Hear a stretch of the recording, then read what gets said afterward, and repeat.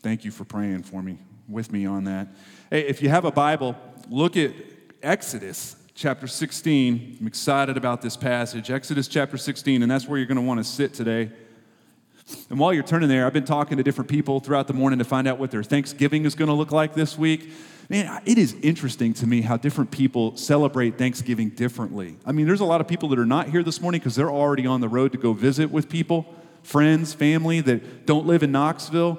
And I was telling Cole this morning, I remember how that all changed when me and my wife, we quit visiting family and we stayed. It's because our family got a little bigger, our family got a little older, right? Traditions change as our lives change. So for some of you, Thanksgiving is kind of a sacrosanct day. It's pretty rigid. It doesn't wiggle very much, right? That's just the way you've always known Thanksgiving. For some of you, it is Black Friday Eve, right? A little less special. It's just the day before the real day, right?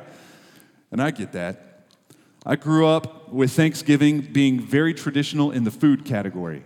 No wiggle room. Turkey, stuffing, green bean casserole, pumpkin pie, and because we're from Texas, pecan pie, right? That was a fixture that was going to be at every single one. What was not traditional is we would relocate the dining room table from the dining room where it belongs, and we would drag it into the living room, right? Not because we were trying to fit more people around the table, but because we wanted to catch the end of the Packers game and the beginning of the Cowboys game, and the best way to do that is to eat while we're watching football. But that changed because I married a woman who was not so much into football and definitely not into moving the dining room table anywhere. So Thanksgiving started to look different, a little less traditional in the food category, a lot less TV, a lot more friends, a lot more family. We do turkey trots in the morning, eat pie for breakfast. It's a different routine, different tradition. Even Canada celebrates their own different way. I was reading this week that they celebrate Thanksgiving in October. Did you know that? And that's because they do everything wrong. Right? So whenever you are giving thanks for America, pray for Canada at the same time. But I'd like to look today at how the Bible leads you and me and how we manage our thankfulness. I'm using that word on purpose, how we manage our thankfulness. Because no matter what your tradition is on Thanksgiving Day, how do you traditionally handle your heart every day? Are you typically a person that others would say they are a thankful person? That is a person that walks with gratitude. Or would you be considered a grumpy person that grumbles? Right? Who would you be? Do you give thanks? And not just for epic things or warm and fuzzy things, but do you give thanks for basic things? Boring things, average things, obscure, insignificant, normal, seemingly forgettable things. Do you give thanks for those? What does Thanksgiving look like for you when your days are literally forgettable past just a couple weeks? I mean, how many of you remember what you did on Tuesday afternoon 3 weeks ago? How about this last Tuesday afternoon? Forgettable, right? It's easy for days just to drip by. Even more to the point, how do you manage thankfulness when life itself just feels basic and obscure, insignificant, routine? How hard is giving thanks for you when you wake up and enter your day and you look at your life and it just looks like mediocrity? It feels very average to you. I'm happy that the Bible leads us even in something like this. The Bible is so good. Your Bible is so helpful. Stay where you're at in Exodus 16, but in John 21, John finishes his gospel with a peculiar statement, but I get a lot out of it. He says this: "Now there are also many other things that Jesus did. Were every one of them to be written, I suppose that the world itself could not contain the books that could be written." What this means is that Jesus did a lot of ministry, and the majority of it was never written down. Consider that for a moment. The majority of what Jesus did was never written down. Why?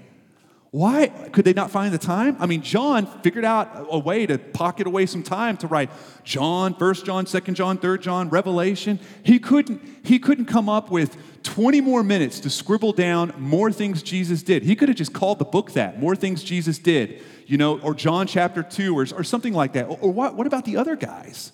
Luke, Peter. How come they didn't write down more things that Jesus did? Right? I mean, we can only speculate on this, on the obvious answers, because God saw fit to only give us what we have. That's the theological answer for sure.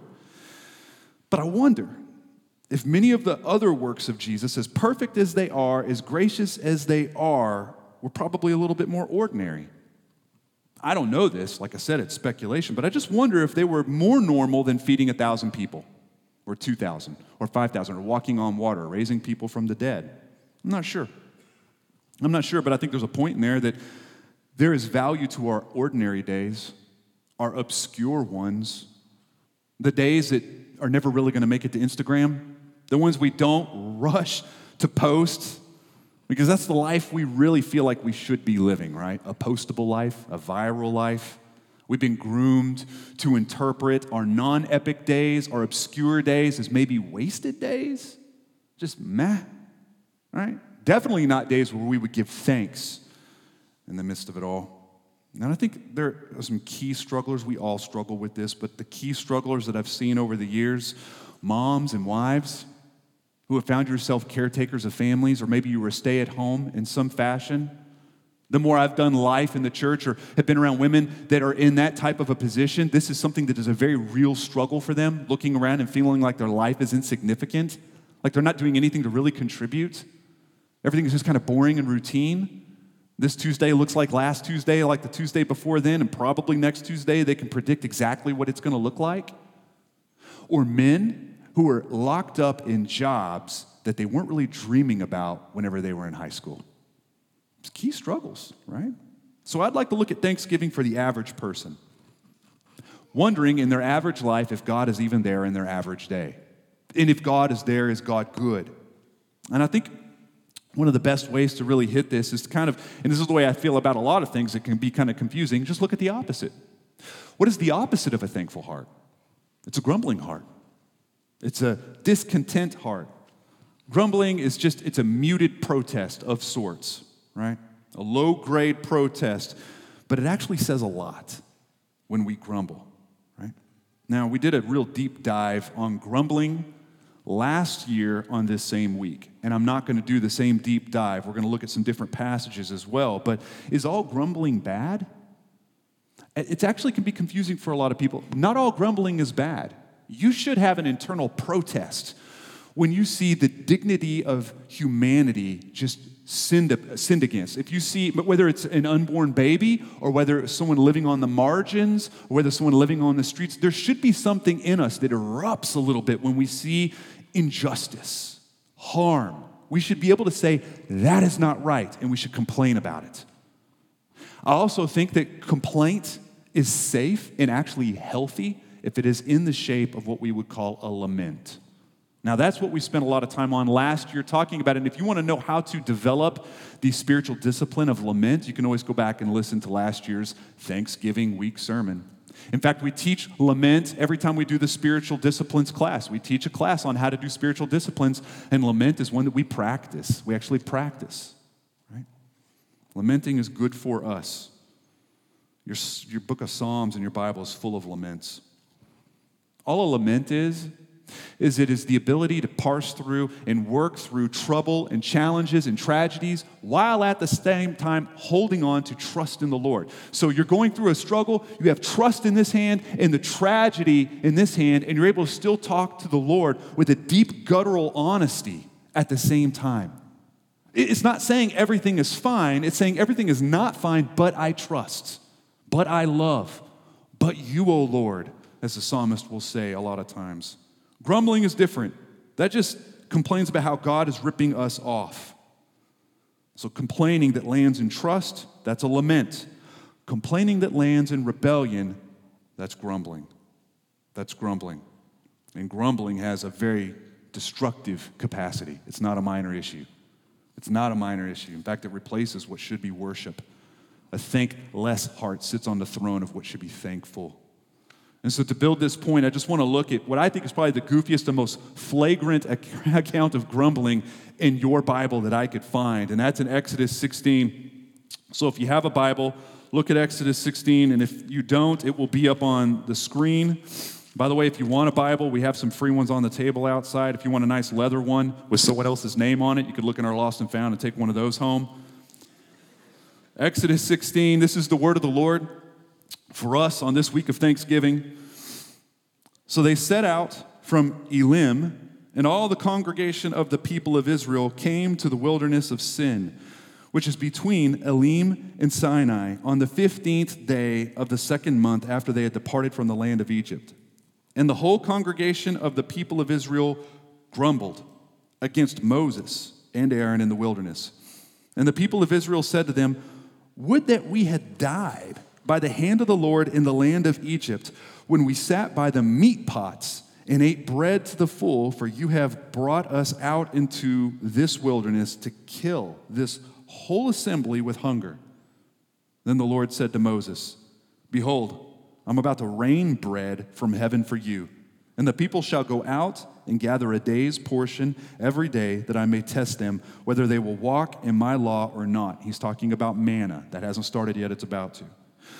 "On the sixth day, when they prepare what they bring in, it will be twice as much as they gather daily." So Moses and Aaron said to all the people of Israel, "At evening you shall know that it was the Lord who brought you out of the land of Egypt. And in the morning you shall see the glory of the Lord, because he has heard your grumbling against the Lord. For what are we that you grumble against us?" And Moses said, "When the Lord gives you in the evening meat to eat, and in the morning bread to the full, because the Lord has heard your grumbling, that you grumble against him, what are we? Your grumbling is not against us, but it is against the Lord." Okay. Several weeks before this little moment that's going on, several weeks earlier, it's good to remember that these were people that were enslaved to probably the most evil bully character that we have in the Old Testament, and that of the Pharaoh. They were starving, oppressed, needing saving, hungry for rescue. In fact, it says in the second chapter of that same book that their cry for rescue from slavery came up to God, and God heard their groaning. And so what does he do? He answers. He brings an exodus. He brought them through the Red Sea. And in the same moment that he saves them from slavery, he crushes their bullies and their oppressors. And then he makes them a new nation. See, it's important for you to know that before they passed through the sea, they were just a big mob of people, Jacob's family that got out of control, right? Now they're Israel. Now they're Israel, new identity. Now they're a people. They weren't a people, now they are. And not only that, now God goes before them and leads them. He is a pillar of fire, leads them, provides them water from a rock, food coming down from heaven. No one quite understands it. It's a miracle. He's providing, he's leading, he's guiding, he's protecting, he's covering, he's drawing them close. This is all happening. And here we are weeks later, not years, weeks later, and they are protesting how great they had it when they were slaves.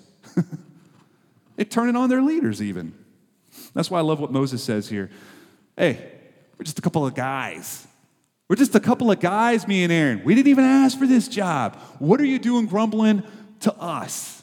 You're not grumbling against us. You're grumbling against God, and he hears it. And they are right. Whenever we grumble, the Lord hears it. That's what it says in James 5.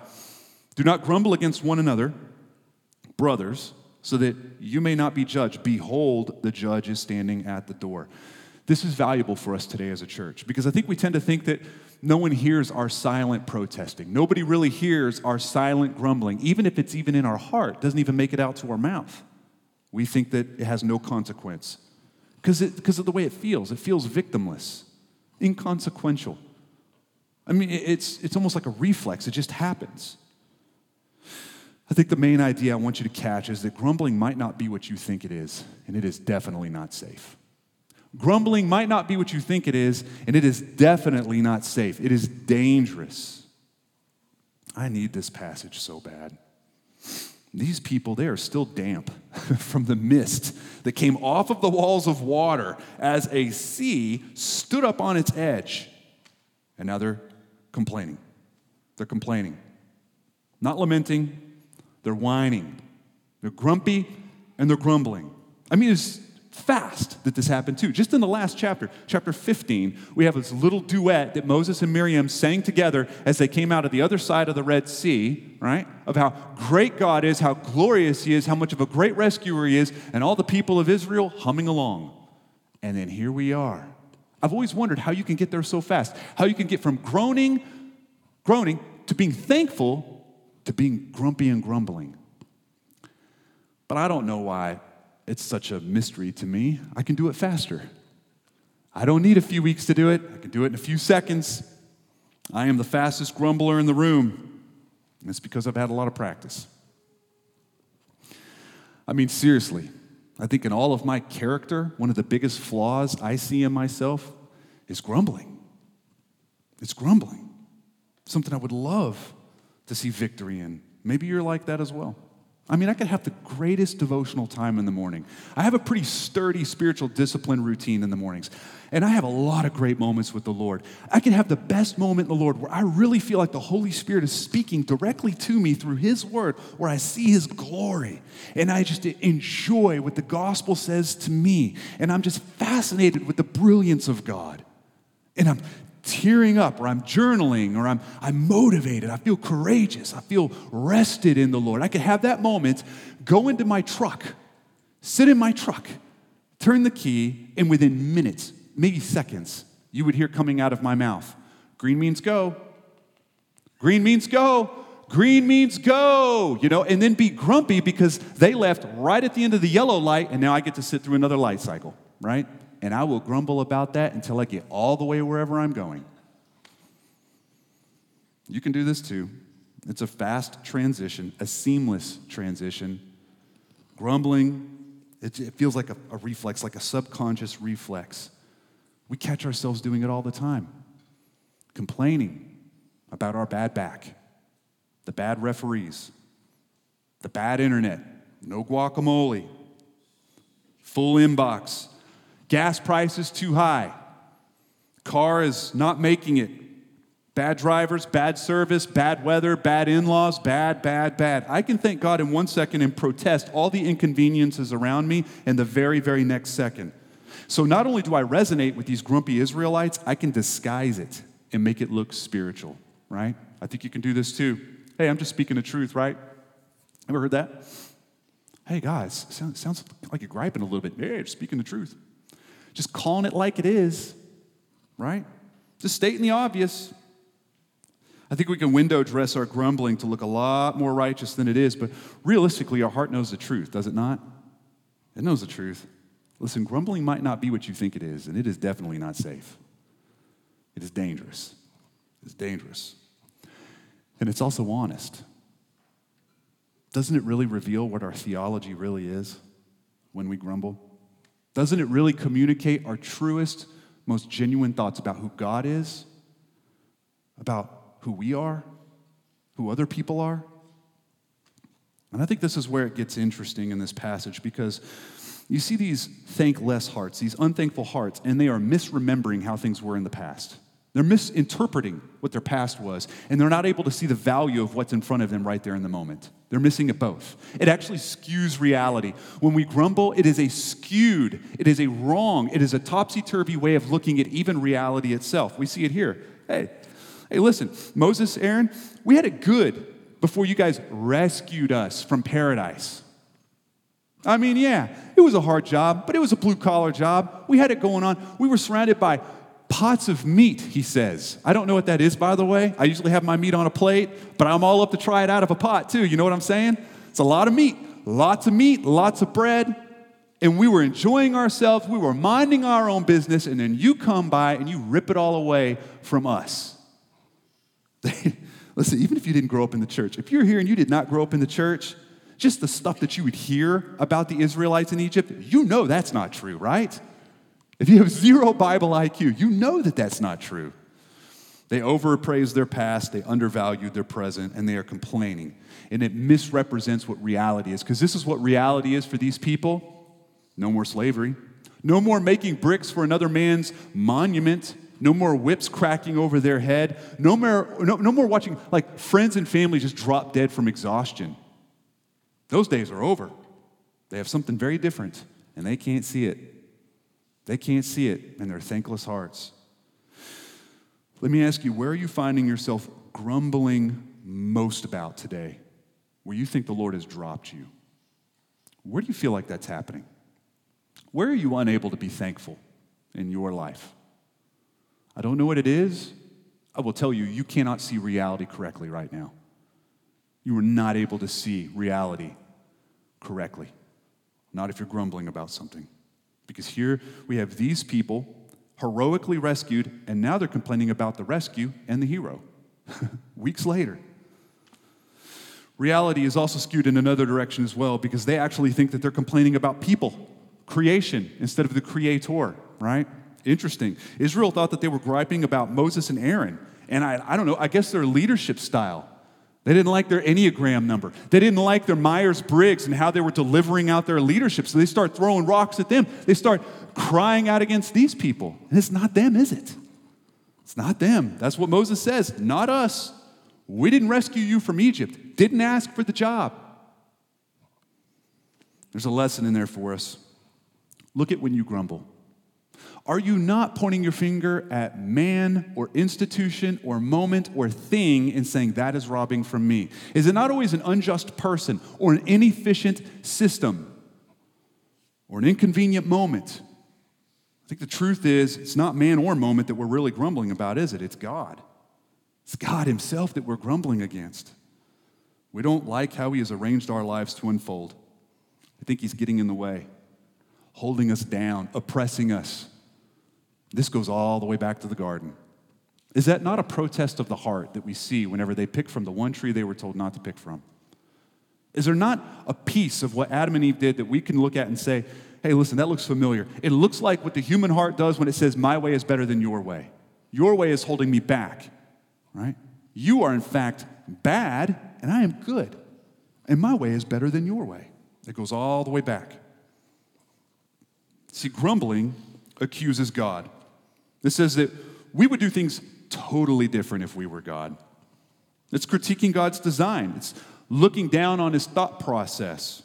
It's us saying that our way is healthier than his way. Our way is smarter than his way. Right? I mean, God's way. Think about God. God's way, conceived of in the deepest of brilliance, in the deepest of creativity, and in the deepest depth of love. His way might mean that I sit at a red light for 3 cycles instead of 2. And then when I grumble, that is me saying, your way is stupid, and my way is better. God's way might mean that I finally get the customer service representative that I've been waiting for, and they're having a worse day than I'm having. Not really looking to help me out very much at all. You know what grumbling says? God, your way is stupid. My way is better. God's way means that whenever the weather says I don't get to go out and do what I want, I don't get to go out and swim in a lake or run up a hill or ride my bike or whatever I want to do, my grumbling says, God, your way is stupid. Your way is dumb. And by the way, that last one's a real thing for me. It's especially hard for me. Weather is my favorite grumble of all time. Winter is a booger for me. My number one goal this winter is to not complain about the weather, and I will need the fullness of the Holy Spirit every moment for me to pull that off, okay? Pray for me, because I'm in a family that loves gray skies and rainy days. They love it, And so when I start complaining about it, oh, when's it going to stop raining? It's like we're Seattle or something, you know? When they hear me start just moping around the house, they'll call me out like that. Now that I've said it publicly, you'll probably catch me a few times too. But this is our selfish protesting. People should work better for me, to my desires. Systems should function a certain way for my benefit.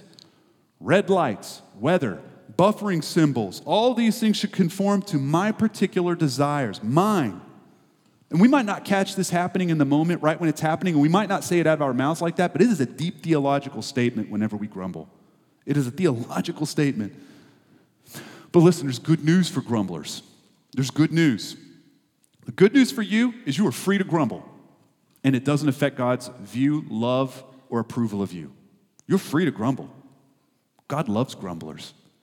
If you grumble in this room, you are perfect for the gospel, you are perfect for God, and he is perfect for you. If you grumble all day long, it doesn't affect his approval, his love, and his joy over you. But you're also free to not grumble. You're free to be thankful. You're free to give thanks. I am too. Are we free to lament? Absolutely. Make a practice of it. Execute lamenting as often as you need to. Free to grumble? I mean, the gospel doesn't make any room for it, does it? Doesn't make any room for it. Let me explain. Jesus rescues you and me from a far worse bully, in death itself. That's our bully. And then we come out of some waters ourselves, don't we? Not the Red Sea, but we come out of the waters of baptism into a far better nation. Just as Peter says in 2 Peter, you used to not even be a people, but now you are. Where did he get that? Got it from the book of Exodus. You see, this picture in Exodus, it's in your Bible for a couple key reasons. One, it is to elevate and draw your attention to how faithful God is to his covenant and his promises. Does God make a promise? He will carry it out. Does God make a covenant with us? He will never fail in that. He is long-suffering. He is able to be trusted in. He is worthy of our faith and our trust. That is one thing. A second thing is he is glorious above all other glories of the earth. He sits second to nobody, not even Pharaoh himself. He is glorious above all that we have ever seen or imagined. Third, the reason Exodus is in your Bible is to prepare hearts for a better Exodus, for a better Jesus that rescues us from a worse taskmaster through different waters where we come out and we are a people. That's why it's in your Bible. That's why the entire book of Exodus, it's about Jesus. Now listen, some of you didn't grow up reading the Bible that way, and I didn't either. But I'm just going to tell you, this is what Jesus does in Luke 24. Stay where you're at, by the way. In Luke 24, there is this cool little passage where Jesus, he has already died, been buried, resurrected. He's walking in resurrected form, but he's walking in such a way that people don't really see him. Some sort of a disguise. I don't know. People don't know that it's Jesus in that moment, though. And as he's walking with them, he teaches them through the Old Testament. It says this, and beginning with Moses and all the prophets, he, meaning Jesus, explained to them what was said in all the scriptures concerning himself. That means that they're walking along on the road, and Jesus cracks open the Old Testament and gets to this story in Exodus and retells it.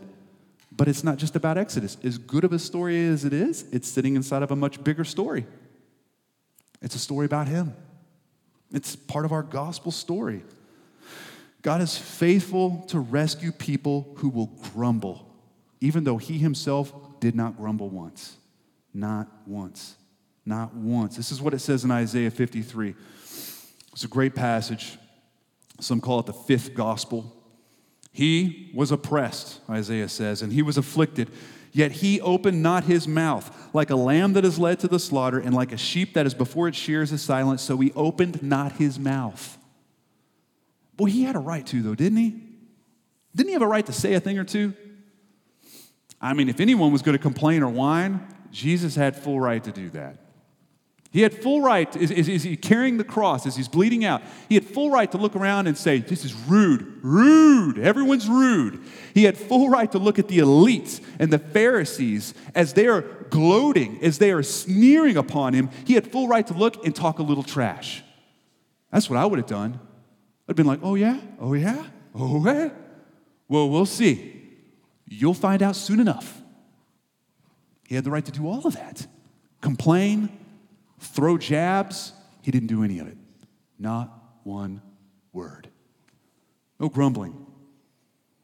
By the power of the Holy Spirit, Jesus saw and trusted God, knew that he was good and knew that he was in control, and knew that this would be the platform that God's glory would be pronounced and elevated before all mankind. And that was satisfying for him. Now, did he lament? Absolutely he did. What did he say from the cross? God, why have you left me? Do you know, by the way, some of you know this, whenever he says that, my God, why have you departed? Why have you left? Why have you forsaken? That is actually the very first line from Psalm 22. He's not just barking. He's using the Psalms as a prayer book. He is praying a lament that David did several hundred years earlier. But here's the unique thing about Psalm 22. It's a lament that ends in celebration, in trust, and belief. It's got a firm grasp on, this is a horrible moment. And then it's also got a firm grasp on, but you are trustworthy. And your glory is paramount above all things. And I'm satisfied in you, and I trust in you. Psalm 22. It's a lament. It was dripping with trust. But did he complain? No, not once. And here's the thing. The very same thing that Jesus knew, he taught Paul. Paul, when he's writing to the Roman church in Romans 11, he says, for from him meaning God, for from him and through him and to him are all things. All things. To him be the glory forever. Amen. Even the cross. Even the cross. This means that Jesus did not look at the cross and say, man, I've got some bad luck. It wasn't the result of bad luck or bad men, for that matter. He knew that this was strategically a part of God's architecture and brilliant love for mankind. That's what Jesus knew. That's what Paul knows, that even the cross itself is from God and through God and to God. All things, all things. And the blood that hits the ground underneath that cross, it covers you and me. And it redeems us from being victims of a horrible bully and taskmaster. And listen, if we are free and we're no longer victims, it means we don't have to act like it anymore. It means we're free from grumbling, free from complaining. We are free to be thankful. Grumbling is just simply the anti-gospel. It's just saying, God, life is better whenever my way replaces your way. That's what grumbling does. But let me just tighten the screws a little bit, okay? Because thankfulness is unique. Thankfulness is one of those things that you see easily in people whenever things are warm and fuzzy around them. Whenever they feel like things are good, it's just easy to give thanks, right? And I'll tell you, even with disciples, Christians who are growing in the Lord, maturing in the Lord, let's say that they love and they enjoy Jesus, I'll say that there are even times to see thanksgiving in their life when they are squeezed into tragedy. You will see it then as well. You know, I think this is because by the power of the Holy Spirit, our senses are heightened a little bit when we're in tragic times, right? We're just a little bit more alert. When Junior's in the hospital for 3 days and the doctors still don't know what's going on, unemployment is now in its 4th or 5th month and we still don't have a job, whatever the tragedy is, you name it, alertness, I feel like, is less distracted by the noise of the world. I think the Holy Spirit allows us to just see a little differently. Because out of this alert state, again, by the power of the Holy Spirit, I think we're able to comb through the heart, comb through our tragedy, and see where God is sweet to us. See where God is kind to us. Maybe the grace that we feel from the Lord is not to enjoy our situation. Maybe the grace we feel from the Lord is to endure the situation, but we still taste of the same grace, and we're still just as thankful. There's this cool passage in 2 Corinthians in chapter 4, verse 17. You can stay where you're at. I'm just going to read it to you. It's quick. For this light momentary affliction is preparing for us an eternal weight of glory beyond all comparison, as we look not to the things that are seen, but to the things that are unseen. For the things that are seen are transient, but the things that are unseen are eternal. Now listen, anyone can read that passage. Anyone can read that scripture. And I think anyone can grow from it. But whenever I meet somebody who has hit rock bottom and they could read from that passage and mean it, I see the gospel on display. Whenever I bump into somebody that can read this and lament with the thing that is crushing them and the trust that they have in the Lord, and they know that better days are coming for me, even if it's not in this lifetime, when they really mean it, I see Jesus in that moment. I see the gospel on total display. So I think when we have good things happening, easy to be thankful. I think when rough days come, I think we can get there. But I'd like to talk about the middle days, the average days. The ones that drip by, they leak by from day to day, and we don't even notice that they're going by because they're obscure, right? I don't think some of you are even grumbling about bad internet. I think some of you are grumbling because of your life, just your life. Grumbling because of a life full of average days, not able to see any value in any of them, just feel obscure, like God's not present. What is there to be thankful for? He's not here. He's not good. And I know this to be a real struggle for many. I was telling some men at a Bible study on Thursday morning, I think it takes courage to embrace ordinary days. I think it takes courage to embrace what feels like is obscure, looking for where God is good. I think that takes a spiritual attention span that's a little bit longer than 2 seconds. It's hard. I think it takes energy to look for God being sweet to us when we're eating leftover dinner number 3022. Whenever we're walking the dog for the 483rd time, to just expect God to be sweet in that moment. Whenever we wake up in our boring life and go to our boring job that we've had for our whole boring life, knowing, expecting, praying that God is going to be very, very sweet to us in that moment. I think there's power in that. There's power in ordinary days if we have the eyes to see what God is doing. There's power. And not just power for you, but power for the people around you too, right? Others. Cool passage. Paul is doing two things in two different ways to two different churches, but they're very similar in one way. So to the Thessalonian church, he says in chapter 5 of 1 Thessalonians, rejoice always, pray without ceasing, give thanks in all circumstances. All. A-L-L. All circumstances. For this is the will of God. This is the will of God. And then he tells the Philippian church, do all things, A-L-L, all things without grumbling or disputing. Why, Paul? Why be thankful in all things? Why not grumble in anything? Why? He says that you may be blameless and innocent, children of God without blemish in the midst of a crooked and twisted generation, among whom you shine as lights in the world. Listen, there is a danger when we replace our thanks with grumbling. There's a danger. Because not only is Jesus standing at the door as a judge watching our grumbles, so is our neighbor, our spouse, our kids. Others are seeing it as well. And I think theologically it's important to let you know, some people have a hard time reading this passage. We don't become blameless, innocent children because we don't grumble, right? That salvation happens by grace. By grace. It is a merit-free adoption that makes us kids of our Father in heaven. What this is describing is how we're seen. So we shine like a light in the middle of a very dark backdrop. Whenever that very thing that makes our neighbor grumble and struggle and squirm and be thankless draws worship out of us.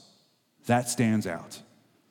Danger occurs when we look like everybody else, unable to worship whenever life gives us lemons. I mean, grumbling is contagious, if anything. It's not just an anti-gospel, but it's just contagious. Test me in this. Just go out this week and grumble about something. It's like a pheromone you let go. People just kind of sniff it in the air, and then they jump in, and all of a sudden you got a little tribe going on, right? Just try it. Well, I'll tell you another thing about those potholes in I-40. If you just get off that third, and when are they going to fix those things? Or I heard that Netflix is going to raise their prices again. Well, I'm going to Disney Plus as soon as that happens, you know. Start grumbling and watch what people do. They'll be like, yeah, and another thing. It's contagious. It's contagious. I'm tired of leftovers. Just go for it. See how that works this week. And when we do that, what we show the world is that luck is really what we're aiming for, and luck is something to be gained, and luck is just something to be lost. When good, warm, and fuzzy things happen around us, all we have to do is be thankful. When bad things happen, we're allowed to grumble. I just think the church could do better. I think the church could do a lot better. When the world is squeezed, it will get a cosmic protest. How God is ripping us off. But when God's children are squeezed, even in average days, it should be worship that comes from us. And that's very countercultural. And I would say it's a supernatural thing as well. I'll never forget the very first time, forever, I will never forget the very first time I heard with my ears Johnny Tata thank the Lord and be thankful for the wheelchair that she was in. Since she was 18. The prime of her life, a beautiful young woman has an accident, is paralyzed, and sits in a wheelchair that many of us would look at as a prison. I'd still be grumbling about it probably. It's a common point of grumbling for people. This is what she says. She says, I don't think you could find a happier follower of Jesus than me. The more my paralysis helps me get disentangled from sin, the more joy bubbles up from within. I can't tell you how many nights I have lain in bed, unable to move, stiff with pain, and have whispered near tears, oh, Jesus, I'm so happy, so very happy in you. She says, God shares his joy on his terms only. And those terms call for us to suffer, in some measure, like his son, and I'll gladly take it, she says. Friends, that stands out like light against a very, very dark backdrop. And it shows the grandeur of Jesus. I want you to consider this Thursday, people all over the world, or all over America, are going to give thanks in some way, shape, or form. They might do it silently on their own when they're getting ready that day. They might do it around a table. They might take a moment of silence. They might even go in a circle and everyone say one thing that you're thankful for. And guess what this is all you can do if you do not have Jesus. You can only thank for the happy things. Friends, family, food. Aren't those the big three that we hear? Puppies, football. I mean, you just start running out of stuff. Just the warm and fuzzy things. This is what you can't do. Without Jesus, you are unable to say in your boring lives, with your obscure days, feeling average and insignificant, without Jesus, you are unable to say, but God, you are beautiful. Your gospel is beautiful. You have won me from my biggest bully. What is true in you, it fascinates me. And you are enough. Can't do that. Can't do that without Jesus. And it is here that we stand out like lights. Whether your life is coming apart or whether your life is just boring, you have the gospel to see and to savor and to be thankful for. To be thankful for.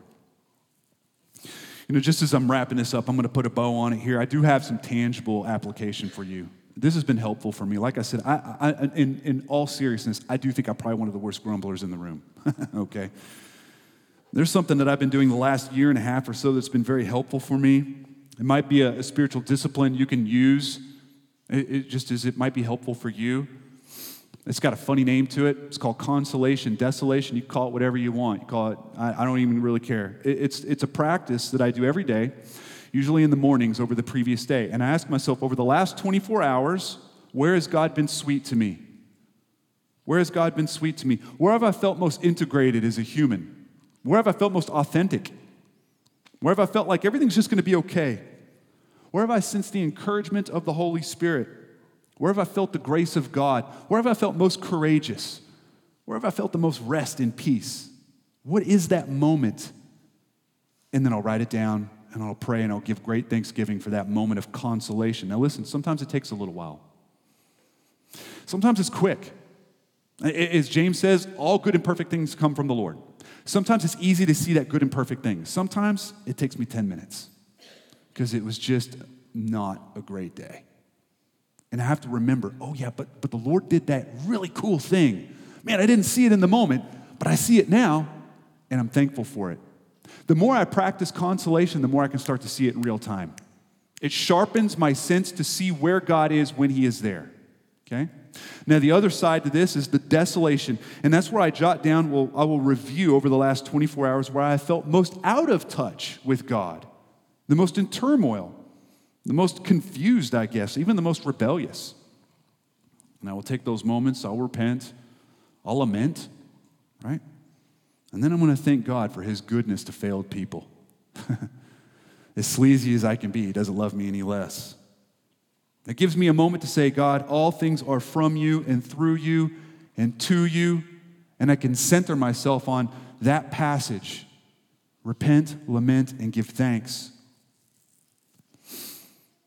You should try that. Some days it's hard. Some days it's easy. But it sharpens us where we can see things in real time and give thanks right there in the moment. I've watched how my average days are far less average than they used to be. I've watched how, even in my obscure moments, I'm incredibly thankful for the presence of the Lord. I've grown more at peace with the fact that my non-epic days are going to be just fine. Because I have a fellowship with a king and a hero and a rescuer that I'm very satisfied in. I think that could be true for all of us. Go ahead and stand with me. I want to lead you into worship here. Ask yourself, are you grumbling about somebody? You need to know you're really not. You're really grumbling against the Lord. Are you grumbling about your life? You need to know that your reality is skewed. Can you trust that God's way is better than your way? Can you trust that? Can you repent for accusing Him in your grumbling? There's room to repent here, and there's also room to celebrate in a passage like this, because on our most average day, we have something very far from average given to us in a gift of the gospel. And in a lifetime full of obscurity, we have an eternal place being prepared for us. It is not going to be obscure once we get there. right?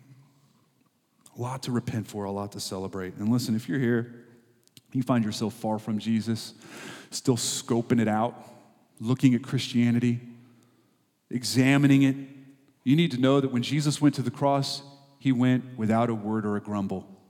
He wasn't mad at you. He wasn't mad at you because you made him go to the cross. It was for the joy set before him that he went to that cross, knowing that it would elevate his Father's glory and draw you close to him. That was a win-win scenario for him. There was lamenting built in there and great joy built into that moment. You need to know that. It is for the Father's glory, and it is for your ultimate good. And if you feel like the Holy Spirit is changing your heart today, I want to talk to you before you leave. I want you to find me. I'd like to pray for you. I'd like to pray with you. But let me pray for you as we do worship, as I say often. You know, the elements are going to be in the back. We have bread and we have juice. If you are a Christian, even if you're not a legacy person, we invite you to take communion just at any point during the next few songs and consider how the word has addressed you, okay? If you're not a Christian today, we just invite you to consider Christ. Consider Christ and what he has done for you and what good news that is for you today. It's the best news you've ever heard today. Let me pray for you. Father, we thank you for being sweet to us and being kind to us. And Lord, I thank you that we have great model in the fact that our hero, our better Moses that led us through a tougher situation against a tougher bully through deeper waters, he didn't grumble. He lamented, he felt pain, and he didn't grumble. And Lord, I know that we are all in here free to grumble, and we will, 1,000,000 times a day, we will grumble. We're free to do that, and it doesn't affect, you don't start pulling back little dimensions of love from us. We don't lose 1% of your affection every time we grumble. There's no ladder for us to climb. You can't love us any more than you do. So we're free. We're free. We can grumble the rest of our life and it won't affect it. But we are free to be thankful. And Lord, I know I'm speaking to a room full of people that it doesn't matter if I think their life is boring or not. They think their life is boring. The Lord, even on their average days where they get up and they know that by the end of the day, not going to be anything super meaningful done that day in the world's eyes. And they will struggle, Lord, that you would give them the courage to embrace that day and the courage to look with expectation of what you will do, how you will show your sweetness, how you will give grace to enjoy, endure. So, Lord, we pray for your Holy Spirit to lift us up as a people today, to empower us as a people, to be a thankful people, a thankful people. Lord, we love you, and it's in your name that we pray. Amen.